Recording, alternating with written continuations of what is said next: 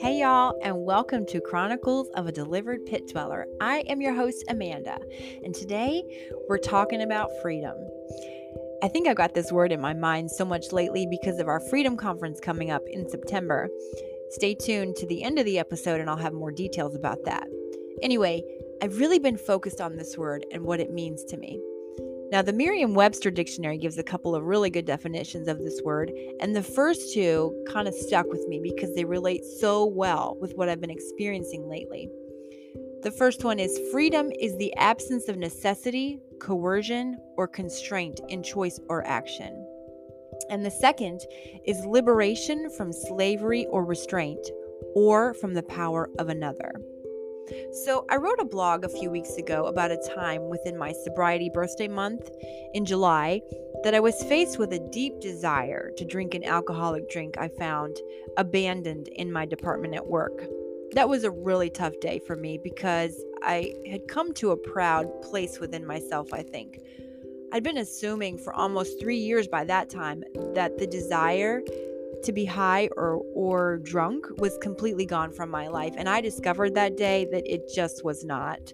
So when I went through the whole thought process and came out the other side still completely sober, I failed to see the victory in saying no to it. I only saw my failure in my thoughts, and I gave myself absolutely no grace. So fast forward to last week. I was at work in the service department at Walmart, and I opened the car door of this young lady who was getting some tires mounted, which is a necessary part of my job to turn the car on, jot down the mileage, and check the dash to record any lights that may be on and notate them. So when I opened her car door to do that, my eyes made a beeline to something orange and round and small sitting right on the driver's seat that was a stark contrast to the black fabric of her particular car.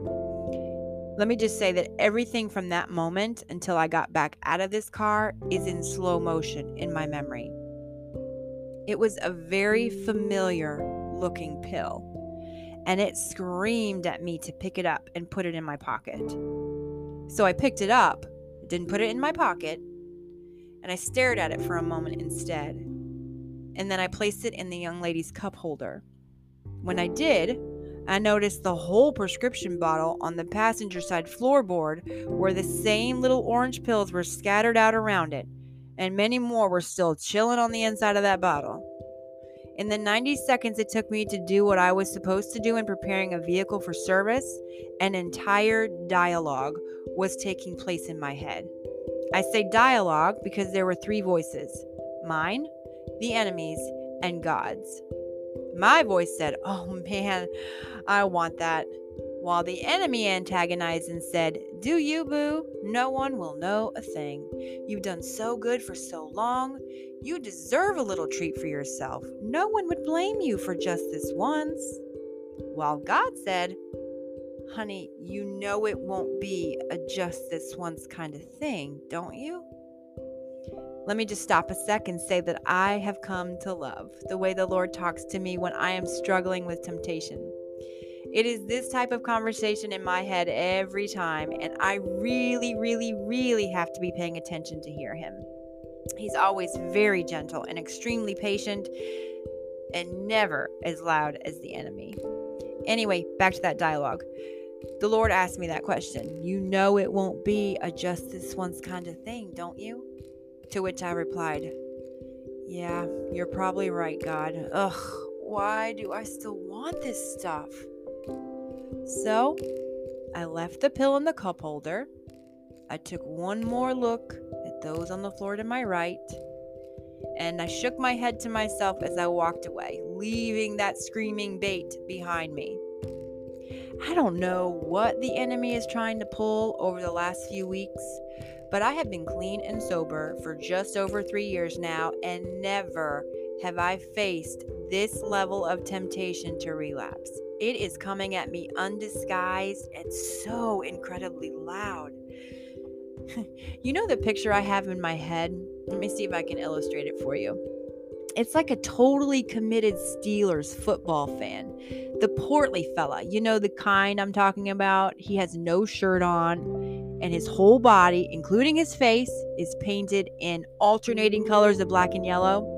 There's a big Steeler emblem the size of a manhole cover hanging from a thick gold chain around his neck, a terrible towel in each hand, spinning, spinning, spinning in the air, eyes wide with excitement, mouth open even wider in a scream, drowned out by all the other superfans around him. You cannot miss this guy. He is pictured on every Jumbotron in some form or fashion at every football game. This picture might come across as funny to you. I mean, it's hilarious to me, but that's how I would describe the flagrant audacity of these temptations lately. It is so incredibly loud. That day, I had another one of those moments where I got mad at myself for wanting it so badly. I completely glossed over the fact that I had a victory by not giving in. I asked myself, and I think I even asked God, am I really free? Do I have any business being a part of this freedom conference in a few weeks if I still have moments that I am enticed by old chains?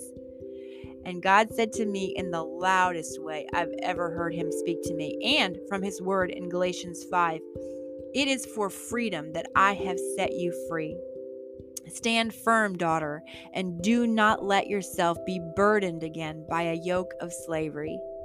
Listen, I don't think freedom means that I'm never going to have the desire to use again. In fact, that phrase, stand firm, from Galatians 5, gives me a hint that I will meet resistance when it comes to wanting to return to the slavery of addiction, and I certainly have. But what that word now means to me is that I have the freedom to make different choices, better choices. Choices that will please my Abba Father, my daddy. I know he was so proud of me that day for walking away a second time, and I'm sure I'll have to walk away again. But here's the thing I've learned. Every time I step away from the temptation to return to the slavery of addiction is a step I take deeper into the will of God for my life. Every time I say no and make the right choice to resist that temptation, I step into a new level of intimacy with him. And man, that's pretty stinking cool. So let me encourage you today. If you are being faced with a loud and screaming voice of temptation that once had you so bound up in chains you thought you'd never be free, there is a softer and more gentle voice behind the loud one. Be still and listen for it. That's the voice of Jesus. And he's calling you into a place of freedom to make a different choice, just like he did and does for me. Let me pray for us today. Thank you, Lord, that you are the reason I have the freedom to make different choices. Thank you for being there with me as that still, small voice that day that helped me remember whose little girl I am. I am yours. Lord, I come to you for my listening friends who may be struggling with addiction or any type of bondage, and I ask that you meet them right where they are. Do for them as you did for me. Show them that they are accepted and loved in spite of what they've done or might currently be doing. Show them that you took all of that upon your body on the cross, and the opportunity for freedom is theirs for the taking. All you ask is that they receive it as the free gift that it is. I love you, Lord. Thank you for giving me the courage to tell my story today. In your most precious name, I pray this. Amen. Before I go, I want to remind you of that Freedom Conference happening September 16th through September 18th at Aberdeen Pentecostal Holiness Church in Aberdeen, North Carolina. We start Friday night at 7, continue on Saturday morning at 8, and finish up on Sunday morning at 11. It's going to be a phenomenal time of worship and testimony and learning. You won't want to miss it. So come see what freedom in Jesus looks like, my friends. This has been your host, Amanda, at Chronicles of a Delivered Pit Dweller. I'll see you next time.